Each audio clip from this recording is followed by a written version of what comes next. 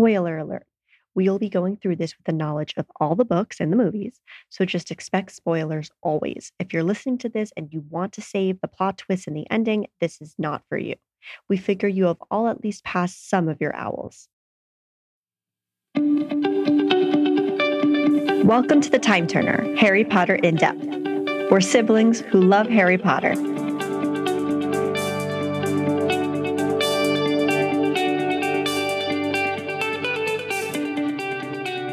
Hello! Hello! Today, Alyssa and I are covering chapters 15 through 18, the last couple chapters of Harry Potter and the Chamber of Secrets, on the Time Turner, Harry Potter in Depth. We will be looking for foreshadowing, Easter eggs, themes, and talk about the big questions we have, particularly how any nuggets in these chapters tie to the endgame. Before we make our way down the slippery slope to the chamber, Alyssa needs to challenge our inner Professor Binns and remind ourselves what happened last episode. That was really good. Really excellent. Sorry. I love it. Chapters 9 through 14 of Harry Potter and the Chamber of Secrets were some interesting chapters, albeit this is my least favorite book, so I didn't write that much. Cats and students, including Hermione, are getting petrified. We learn more about the Chamber of Secrets and Tom Riddle's memory via the Horcrux diary, which shows Harry that Tom turned Hagrid in for opening the chamber 50 years ago. Seems very unlikely, but I guess that's what Harry believes at the time. Harry learns that he's a parcel mouth, and now everyone's scared of him. With all that's going on, the Ministry decides to send Hagrid to Azkaban, and the school governors sack Dumbledore. So now, let's grab our firebolts, dodge some bludgers, as we work our way through who scored and who fell off their broom.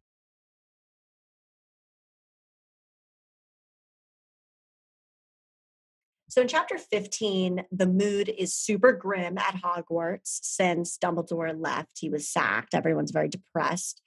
But the good news is that because Hermione was petrified, and I'll say good news because she's not dead. We see her through the book. She lives a long life, I think, in non-canon Cursed Child. She's Minister of Magic, so she's safe. Good news is because she's petrified, no one thinks it's Harry anymore. That opened the Chamber of Secrets. So Ernie, a Pufflepuff, notes that it's unlikely Harry would attack Hermione. So now he doesn't think Harry is the one petrifying everyone.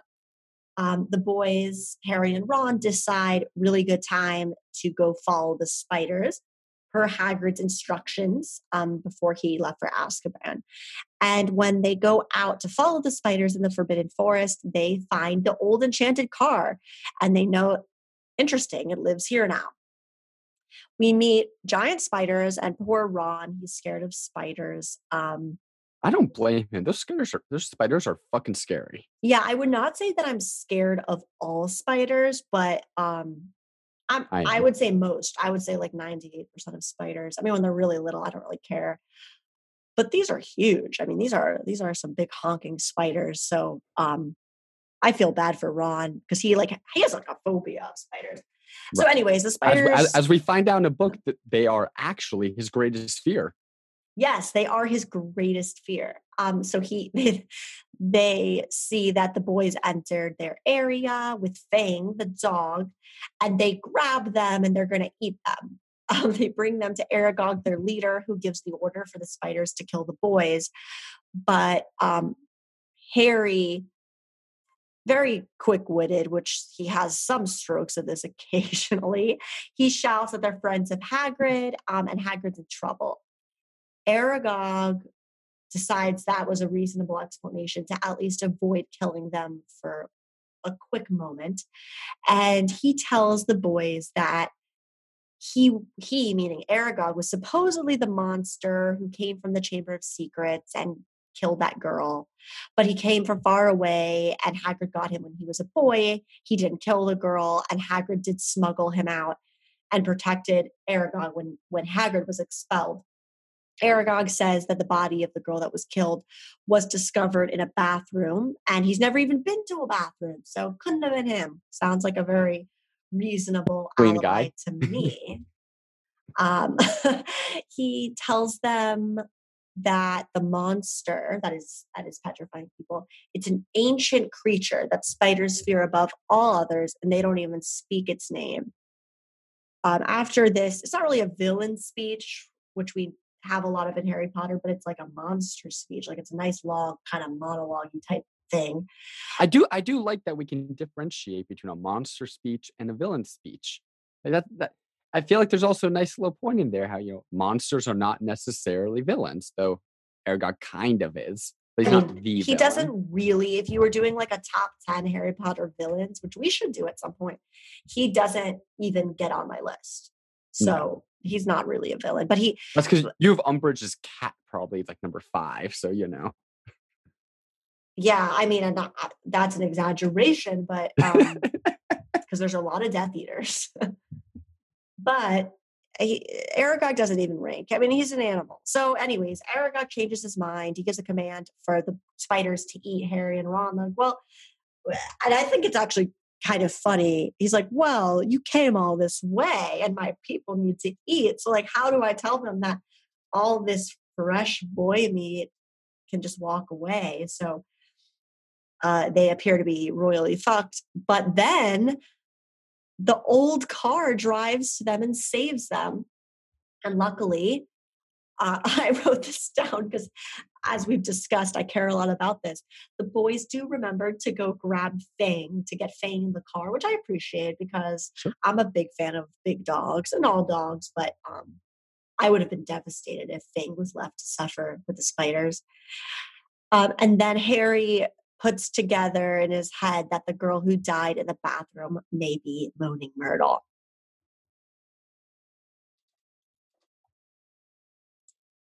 Chapter 16. Thoughts about the Chamber of Secrets start slipping from Harry's mind when he's reminded that he has exams coming up. I get why Harry and his friends haven't been thinking about exams. There's a monster running around the school, Dumbledore's been fired. They have more important things going on in their heads. As an academic, however, I do understand why the professors are like, no, we need to, see what you learned this year. I do think the fair thing would be to at least, give the students a decent curve. I have a feeling McGonagall and Snape have no intentions of giving the students a curve on their final exams, though, alas. I gotta say, though, that when McGonagall makes the announcement about Quidditch, there's an incredible passage where everyone's shouting what they hope it's about. And Wood shouts about how Quidditch is back. The rest of the school is like, Dumbledore's returned. The people who've been petrified are fine. The monster's been found, but Wood's like, I can play Quidditch again? Like, fuck everything else. Quidditch is way more important than, people nearly dying around me. And I gotta say that while it's crazy, I feel it. I think that this is like prepping the kids for real life, because in real life, you have to think about work things or school things, and that you might die from a crazy monster beneath your living situation pretty much at all times. So I would say this is fair. Now I'm exaggerating, but it's not realistic to say that like, oh, exam time, it's all you could think about always. So I feel like this is prepping them for real life. I like it. I'll take it. There we go. Ginny approaches Ron and Harry in the Great Hall, and Ginny reminds Harry a lot of Dobby at the beginning of the book when Dobby is rocking back and forth and is trying to say something that he knows he's not allowed to say. Unfortunately, they do not find out whatever's on Ginny's mind as Percy interrupts and forces Ginny to run away. This is also when Percy thinks that Ginny is about to spill the secret about his little girlfriend. Oh, we're going to talk about this. Oh, we will be talking about that. Harry and Ron visit Hermione, where they find the book page that's been crumbled up in Hermione's hand. I can't say I blame the professors for not finding it, but also like maybe Madame Pomfrey should have found it. She's taking care of these people. Maybe, you check to see what's in the hand. I don't know. Maybe I'm crazy here. But with Hermione's notes, they realize that the monster is a basilisk and has been using the pipes to traverse the school. I really like how we do get some detective work from Harry here, though. We get to see how Harry, with Hermione's help, of course, realizes how everyone was attacked. He, is able to picture the scenes and realize, oh, there's water. Mrs. Norris saw the basilisk in the water. And Colin saw through his camera, etc. It's early signs of some of the detective work that will become very important for Harry as he continues in his magical education and as the hero of the story. Right. He becomes an Auror as Harry and he Ron. gets older. Sorry. No, you're fine. Right. He becomes an Auror, so he gets to continue this kind of detective thing he has going on. So it's nice to see even at 12 he had that spirit. Harry and Ron go to tell Professor McGonagall what they've learned when they overhear that Ginny Weasley has been taken into the Chamber of Secrets. The professors try to convince Lockhart to enter the chamber, and then Harry and Ron go to Lockhart to try to give him the vital information. But Lockhart is packing up his books and explains how he stole all of his book concepts and modified people's memories so he could take credit. I know that Harry and Ron are, emotionally distressed. They have a lot going on, but I feel like all the clues were there for them to realize that Lockhart was not going to actually help. Ron even said at the beginning of the book that Lockhart said he did all these things, and there was no evidence that he actually did. And they overheard the other professors talk about how good this gets him off our back after Lockhart left when they seemingly told him to go find the chamber and investigate. So I find it kind of interesting that they still thought Lockhart, it was worth going to Lockhart and helping him. But again, I get they're 12, there's a lot going on. This is still a professor, so they're, maybe being a little bit more optimistic than, we would necessarily be. Yeah, I think this is totally a byproduct of their age.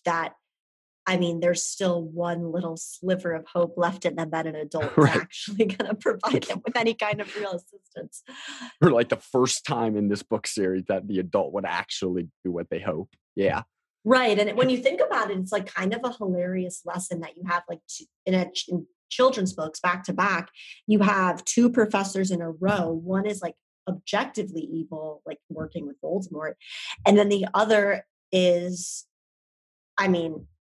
buffoon thief of other people's ideas and like knows nothing. And it's not a great lesson, I think, for telling kids like trust your teachers, right? Because and then they have evil Snape, right? You have McGonagall who's trustworthy, and other good teachers, but it's not a great lesson when you think about it. But at the same time, I guess there's something to be said for not just automatically trusting adults.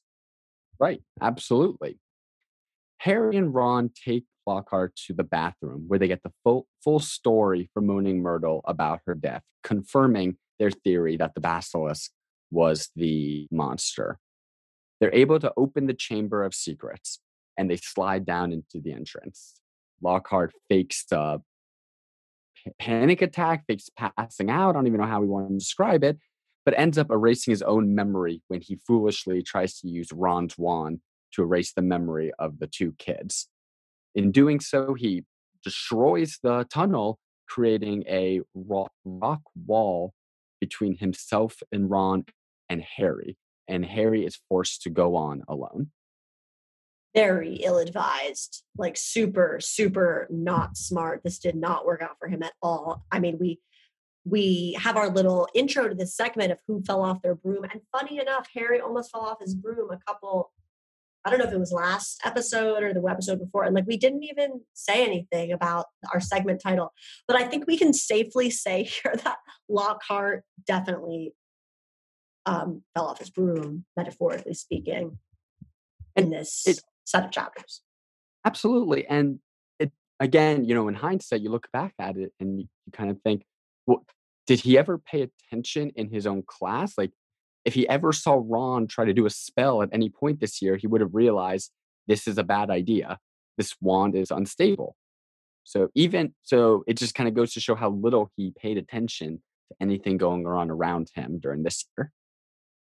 Chapter 17. Harry, our hero, enters the Chamber of Secrets, and it's just super creepy in there. Like, it's just objectively like creepy place. But he finds Ginny and she's laying there and she's generally unresponsive. And he sees Tom Riddle, and Harry describes him as strangely blurred around the edges. And I think we'll talk about that. I don't think it's much of a stretch to be like, oh, this is a Horcrux. Okay, here's the nugget for the endgame. So I don't think we're like saying anything too interesting there that no one else has thought about if you've even read the books once. But alas, it's there. Hilariously, Harry asks Tom Riddle for help with Ginny and the monster. This is one of my favorite segments that one of my favorite podcasts for Harry Potter talks about a lot. Binge Mode Harry Potter. They go on and on about my good friend Tom. And it's like a thing that they talk about. It's really funny because Harry is sitting there asking Voldemort for help because he's like so stupid that he thinks that he's his friend. But it takes Harry a while to catch on, but he slowly realizes something isn't quite right with Tom Riddle. He's really thick for a while. And from the book, I don't think you get it. We're in the Chamber of Secrets. We can talk later, which I think is just a really, really great way to explain how Harry thinks. And then in true Harry Potter fashion, we get another villain speech, which I love. We learn that Ginny has been writing in the diary all year. Tom Riddle painstakingly feigned sympathy to get her to talk more, and he fed off her soul, which is sad. Creepy. Yeah. Tom tells Harry that he forced Ginny to open up the Chamber of Secrets, to strangle the roosters, and write messages on the wall like the Chamber of Secrets has been opened, etc. He told Harry that Ginny became suspicious of the diary and threw it away. And Harry then found it, and Tom just had to meet him after Ginny told Tom all about Harry. He did mention from the book, only the Transfiguration teacher, Dumbledore, seemed to think Hagrid was innocent when he was talking about what happened the first time the Chamber of Secrets was opened. Tom said he was bored now. He's totally over killing Muggleborns this time. Now he only wants Harry, but he has to understand first how Harry defeated Voldemort. And we get the big reveal that he's Voldemort, and we find out that he is the heir of Slytherin. Dun, dun, dun. Yeah, big news. Harry comes out with his like classic Harry sass, and because Voldemort or Tom Riddle says something about he was the greatest sorcerer in the world, and Harry's like, excuse me, you're not the greatest sorcerer in the world. Like, that's Dumbledore. So that Dumbledore loyalty brings the Phoenix Song and the Phoenix Fox, who brought Harry the Sorting Hat. And Riddle laughs because, like, straight up awful gift. Like, appearances at first, right? Like, it's just first appearances, not the best possible gift to just get like a old hat that talks. I mean, if I was in the Chamber of Secrets, I would not really be hoping for the hat. But it comes, and as Riddle's doing his like villain speech and they're talking, Riddle's outline starts to become clearer, and Harry starts mentally preparing for a fight. He then starts talking, and he explains that his mother's protection is why Voldemort couldn't kill him when he was a baby. And Harry insults Voldemort a little bit. He says, "I've seen the real you. I saw you last year. You're a wreck. You're barely alive. That's where all your power got you. You're in hiding. You're ugly. You're foul." He's just really awesome. going off on him. Ripped into him. I mean, how many people don't even say Voldemort's name. And Harry's sitting there like, you ugly. You have a big butt. Like, you're stupid. You know, boo, boo. And I think it's just really cool that Harry just doesn't give a fuck about any of this. And he truly errs on the good side constantly. He doesn't even think about like showing Voldemort any kind of deference. He is just like tearing and ripping him a new asshole. It is wonderful. But the battle begins, And at first, it's not looking good for Harry. It's not looking strong, looking like he's gonna die. You have a 12-year-old boy. Like a sociopath and a gigantic snake. Yeah, I mean, I don't like snakes very much. Again, not like number one fear or anything, but not my favorite either. So when you kind of read it back, you're like, ooh, this could have gone bad. But like, I mean, this is a 7-book series, so it probably wasn't going to end there. Uh, so then we realized that Fox, the phoenix, had destroyed the basilisk eyeballs, so it can't kill him on sight. So Harry's like, ooh, advantage. But at this point, Harry is still just totally trying to escape. He's just begging in his head, help, help, help. He starts kind of saying it out loud, I think. And then the Gryffindor sword kind of falls out from the hat that was like on top of his head. It kind of hits him in the head, which I think it's a really big sword. So pretty impressive that Harry is not like knocked out cold because he is a child.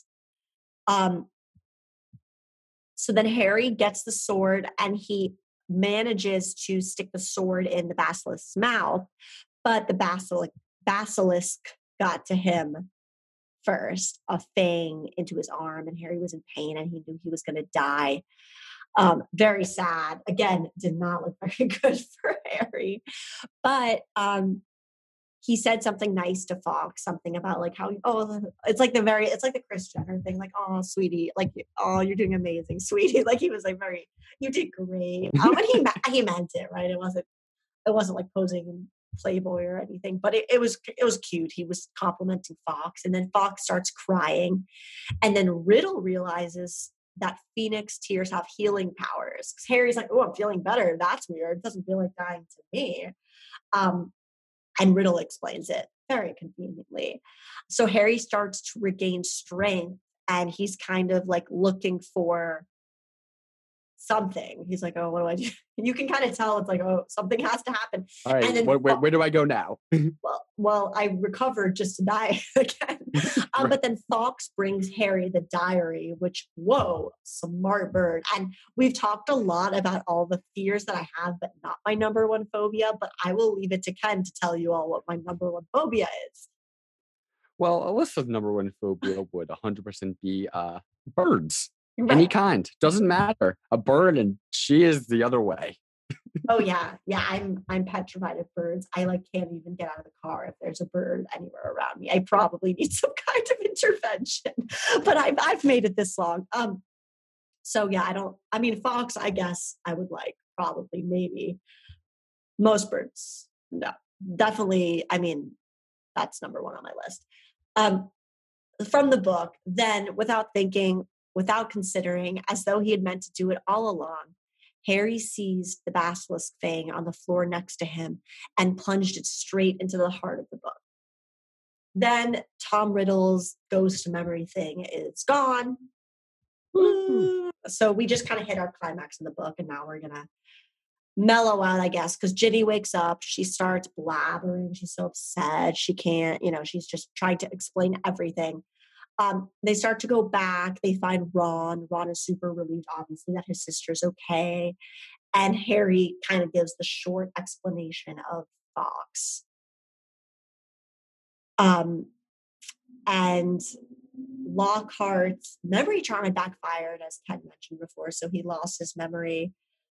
And Fox then sort of like offers to carry them out of the chamber. So like it was this weird, you kind of can picture it in real life, you try, where like Fox is like kind of like throwing his leg out, like here's a leg. And Harry somehow is like, I think he's made that, Dumbledore said they can carry a lot. And he like tells Ron to I'm sure they can carry 4 humans. I have a dog who I'm sure anyone listening to this now has heard about Lily like 1,000 times, but she like puts her leg out all the time. She does not want to carry me. She wants hugs and pets and scratches. So I would not have read a leg out to me.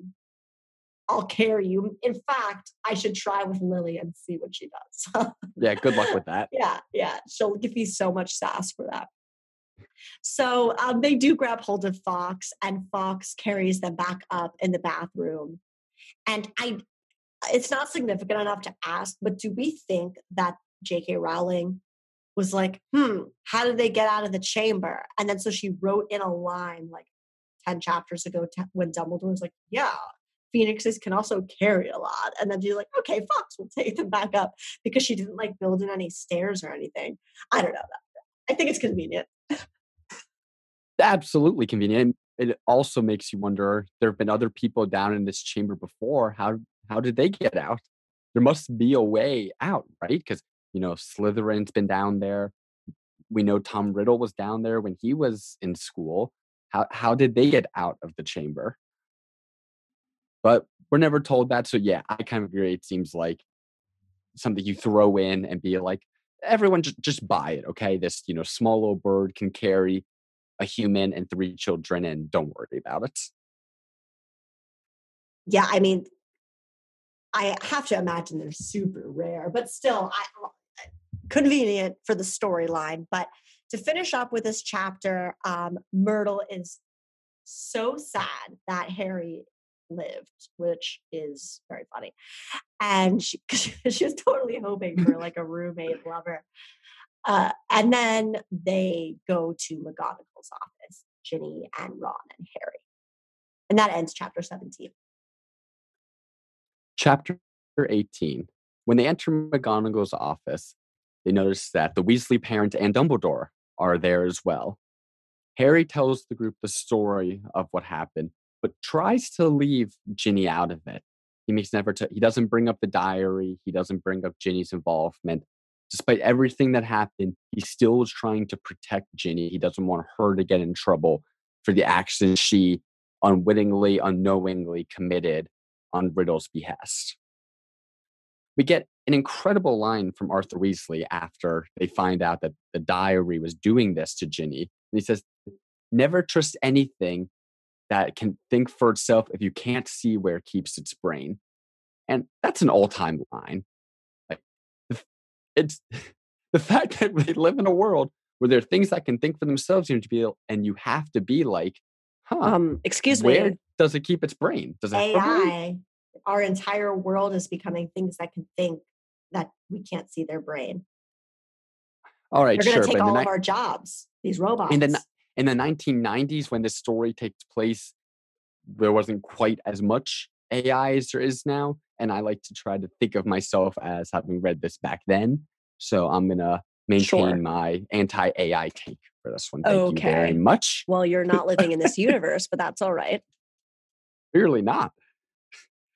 Ginny gives us a great hint about Lucius Malfoy's involvement in this whole plot when she mentions that she found the diary in the cauldron with all of her books from Diagon Alley, and she just didn't question it, which, is nice to see. That it's a nice kind of hint for the reader to say, hey, remember that this happened, and we'll see it come back again in a couple pages.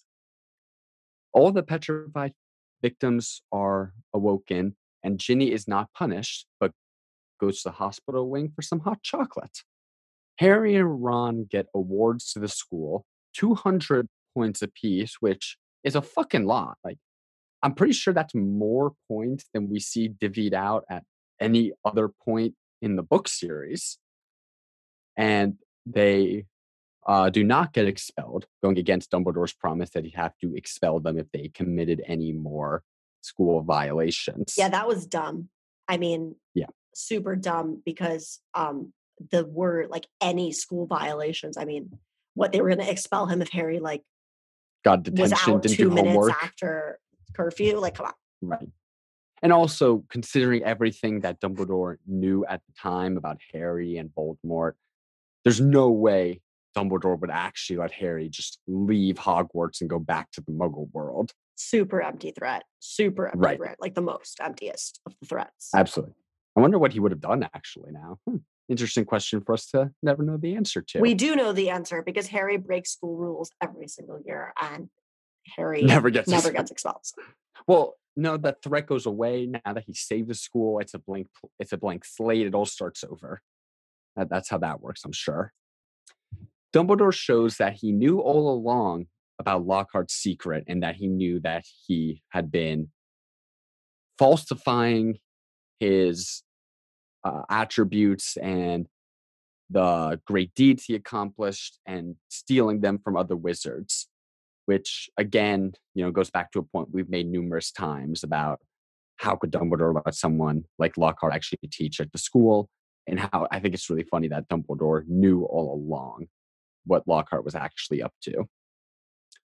Dumbledore explains to Harry that he has some of Voldemort's own abilities, including Parselmouth, a great hint to the fact that there is a part of Voldemort actually inside of Harry in the form of a Horcrux. Lucius Malfoy appears, and by his side we see no other than Dobby, confirming who Dobby works for. And in a rare instance of Ron being right from the get-go, turns out that Dobby does work for the Malfoys. However, it was not a joke that Draco put Dobby up to try to get Harry to not come back to school. Dobby essentially tells Harry that Lucius is behind the attack, and to be honest, he's not being very subtle about it. I feel like anyone would be able to figure out what's going on and what Dobby's trying to say there. Harry accuses Lucius Malfoy of being behind it, and while Dumbledore diffuses the situation, he essentially confirms that he knows this as well. So Dobby is now a free elf, and Hogwarts tries to return to normal.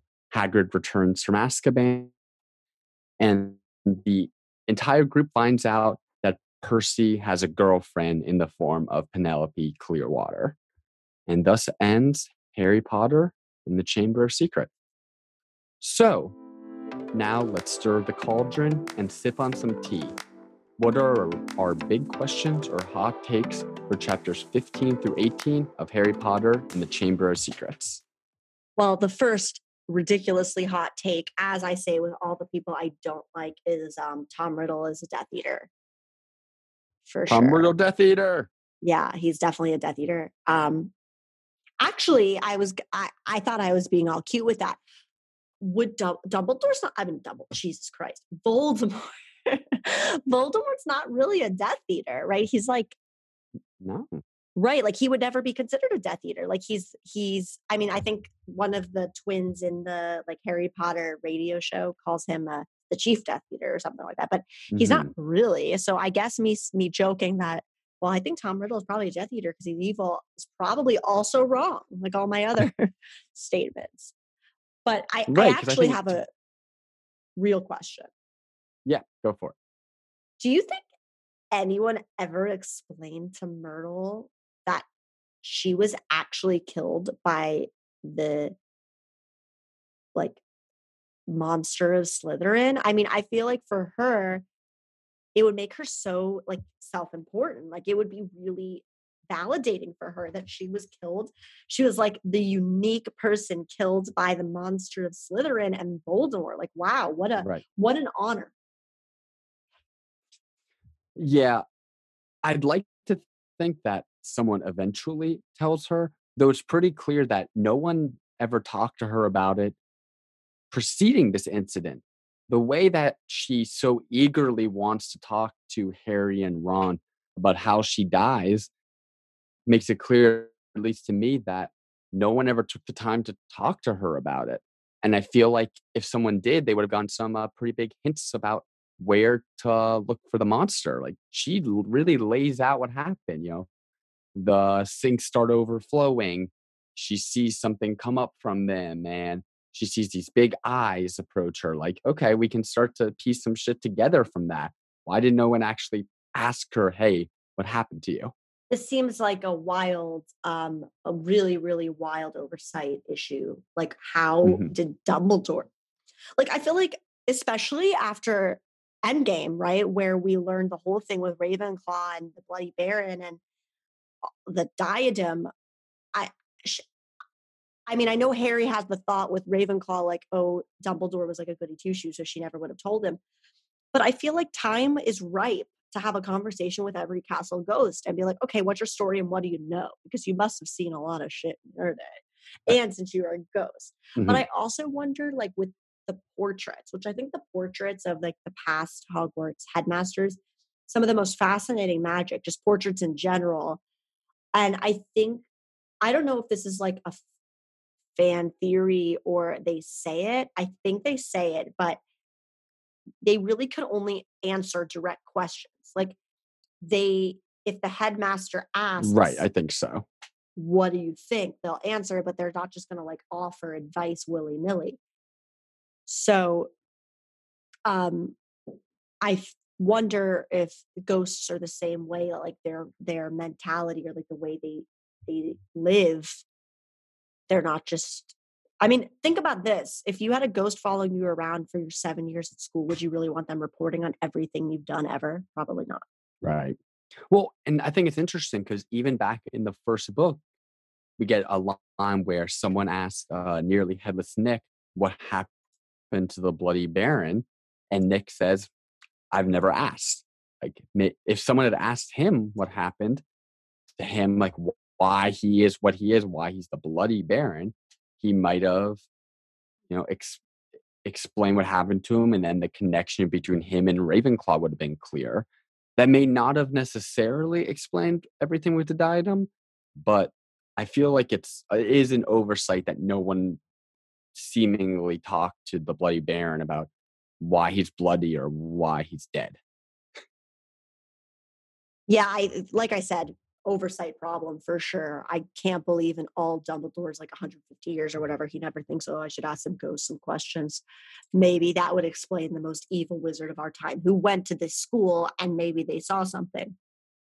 But alas, I have another question, and I think it's not really legal in nature, but how is it legal that you can read people's minds? Like, how is that a thing that is it legal or is it not? Because Hagrid should have been exonerated.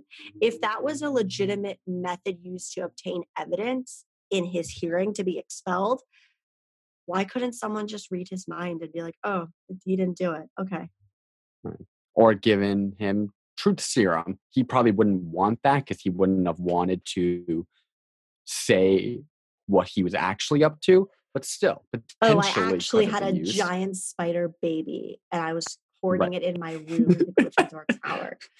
But like he's not killing anybody, so it's okay. But you don't go to Azkaban for that, you know? So I guess I came to the conclusion it must not be admissible in a court of law, because if it was, we would be seeing it all the time. And in all the court cases we saw in Goblet of Fire, and the same with truth serum, you would think we would see that more. So they must have determined it's unethical and they can't use it. No, what I don't think either Alyssa or I consider the Fantastic Beasts movies canon, but one of the characters in there is particularly adept at reading people's minds. And if I recall correctly, they make it out to be that it's hush hush, that she's not supposed to do it, that she's not allowed to talk about it. Oh, is it So like a that makes me secret think it's power? illegal. I kind of think so based on that, but I can't pretend to be an expert on those movies because they're, not worth it. Yeah, well, it's interesting because Harry is 12 in this book, and he probably doesn't even think anything of it because he's brushing elbows with all these powerful wizards that can do this easily. So he probably just thinks, oh, everybody can read minds. But I guess at this time, we don't know Dumbledore can. He gets a feeling that Dumbledore can read No, his mind or look into him. We do know that Voldemort in the first book knows when he's being lied to. So I guess right. it's not really well developed in book 2, but we do know over time this is a thing that very powerful wizards can do, including Snape. But I was just wondering on the legalities Yeah. of it No, because you it's think it'd it's be used really more. right. It's really Order where you see this concept start to become unfolded a little bit more. So, on a similar note, though, let's talk for a second about Obliviate, the memory eraser charm. Should this be? Should this be considered a highly dangerous and illegal spell? it seems like the kinds of thing that, like, unless you're a ministry witch or wizard doing this for, to uphold on secrecy, you probably shouldn't be allowed to do this, right? Probably not. Okay. I just wonder if we're on the same page on that. Like, should this be like this has to be an illegal spell? Like, I'm not sure if it should be up there with the unforgivable curses, but there should be Yeah. some I, punishment. I mean, I think it's unethical, and we see Hermione do it, and I feel like Hermione is like my compass, right? She does that. We don't see her do it. We know she did it because she said it. Um, I think taking someone's, does she say obliviate in the? I don't think she tells them. She tells the boys she did it. I don't think we see her doing it. In the movies, you do, but movies don't count. We will I thought table this. we'll get to this when we get to Deathly Hollows, but I thought that she does it to the Death Eaters in the Oh, coffee you're shop. right. I was thinking about her But parents. she You're right. changes She their does memory. it. Maybe that's She different. does it to the Death Eaters in the cafe in London. You're right. She does it. I was thinking about the parents. But I know Hermione Right. like stops caring about laws once they're on the run. But I do think taking someone's memories is a really awful thing to do. And I think that I get why it's not an unforgivable, like why it's not a top 3, but I feel like it should be like a top 10. Sure. Top 10 works with me. I'm going to call it a top 10 bad curse. Okay. I think we can agree to disagree. No, I'm just kidding. We agree. A top 10 bad curse. It's like a felony. It's not a misdemeanor, but it's not like a automatic capital punishment. That's where it falls. On a lighter note, what on earth was Percy doing? Because I know Ginny says, well, he didn't want me to talk to you because he was kissing his girlfriend. But like, I feel like that is a very insufficient explanation for why Percy's I don't know what year he is yet, but he's at least 15, 16. He's old. So Yeah. why would he care if he was just kissing? I think it was more than kissing. I think that something hanky panky was going on. Yeah. It does seem a little strange. Then again, I think Percy's in his 6th year at this point, and Fred and George are in year 4. Ron's in year 2. Jade's in year 1. So maybe, if we try to put ourselves back in those ages, it'd be a little bit different. You don't, maybe when you're 16, you don't want your 12-year-old brother or your 11-year-old sister not. to know anything you're doing. Fair enough. But I don't know. Fair enough. And I also took a quote from the book, which I'm noting for 2 reasons. One, it's a major Horcrux clue, major foreshadowing. And the second is that the quote is hilariously dirty. And so I'm going to read from the book. It's like only a couple words. Voldemort put a bit of himself in me. Woo. Oh la la. Yeah. Wow. Okay. Yeah. Ugh. But we know that that's a Horcrux clue. And I think it's the closest we really got to what actually happened, which is Voldemort did actually put a piece of his soul inside Harry. But it was kind of a funny way to say it to, in the post dramatic debriefing with Dumbledore. Right. And staying on this, Horcrux related foreshadowing we get, Harry uses the sword of Godric Gryffindor to kill the basilisk, which embeds basilisk venom inside of the sword, making it one of the few objects that Harry can later seek out and try to use to destroy Horcruxes in Book 7. So, me and Alyssa have talked previously, both publicly and privately, about how a lot of this book is fluff and not the greatest, and how it may not be a favorite book. But here's just more thing that without this book would have created a lot of problems later because they needed that sword to kill multiple Horcruxes. And they needed the fang from the basilisk to kill the cup Horcrux. They used that raw to open the Chamber of Secrets in Deathly Hallows. So there are a lot of Easter eggs in this set of chapters. I just think that they're kind of obvious. So it's when we're talking about them, I don't think we're like, it's not such expert reading that we're finding stuff that no one else found. No, but I think there's still some of the things that when you go back for your second, fifth, 100th read, you make a bigger note of than you would have previously. I don't remember my second read through Chamber of Secrets, but I have to imagine reading it through, you think, oh, okay, this became way more important than I thought it was. Like the dead basilisk down here in the chamber actually matters 5 years later. Not something I certainly would have predicted when first reading Chamber.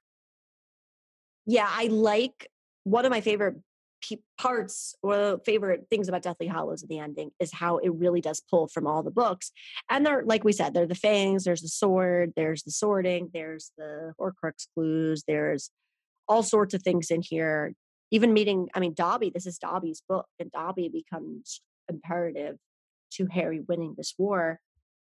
So it's an important book. I just think that it's my least favorite book. Yeah.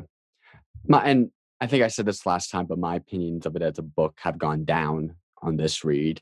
I found I just didn't enjoy it as much as I thought I was going to rereading it this time, but not every book can be your favorite, and that's okay. Well, we're going to get some pretty good ones. Right. Exciting about finishing this book is that means we're on to Prisoner of Azkaban, which I really love, and I'm excited to get. I think it's my favorite. And I think that I will end my thoughts by sharing that one of my dog's favorite toys is this green snake that's made out of like fire hose material that our parents got her. And it's like supposed to be indestructible. She's had it for years, and we have called it the basilisk for years. So I think that we will have to post a picture of this basilisk in honor of this episode on our Twitter and Instagram at Time Turner Pod. So with that, I think we have finished Chamber of Secrets on the Time Turner Podcast, Harry Potter in Depth. Ken and I look forward to hearing from you. So subscribe, give us reviews, connect with us on social media, and we will be back for Prisoner of Azkaban. Thank you all for listening. Make sure you take your full Mandrake potion if you haven't already.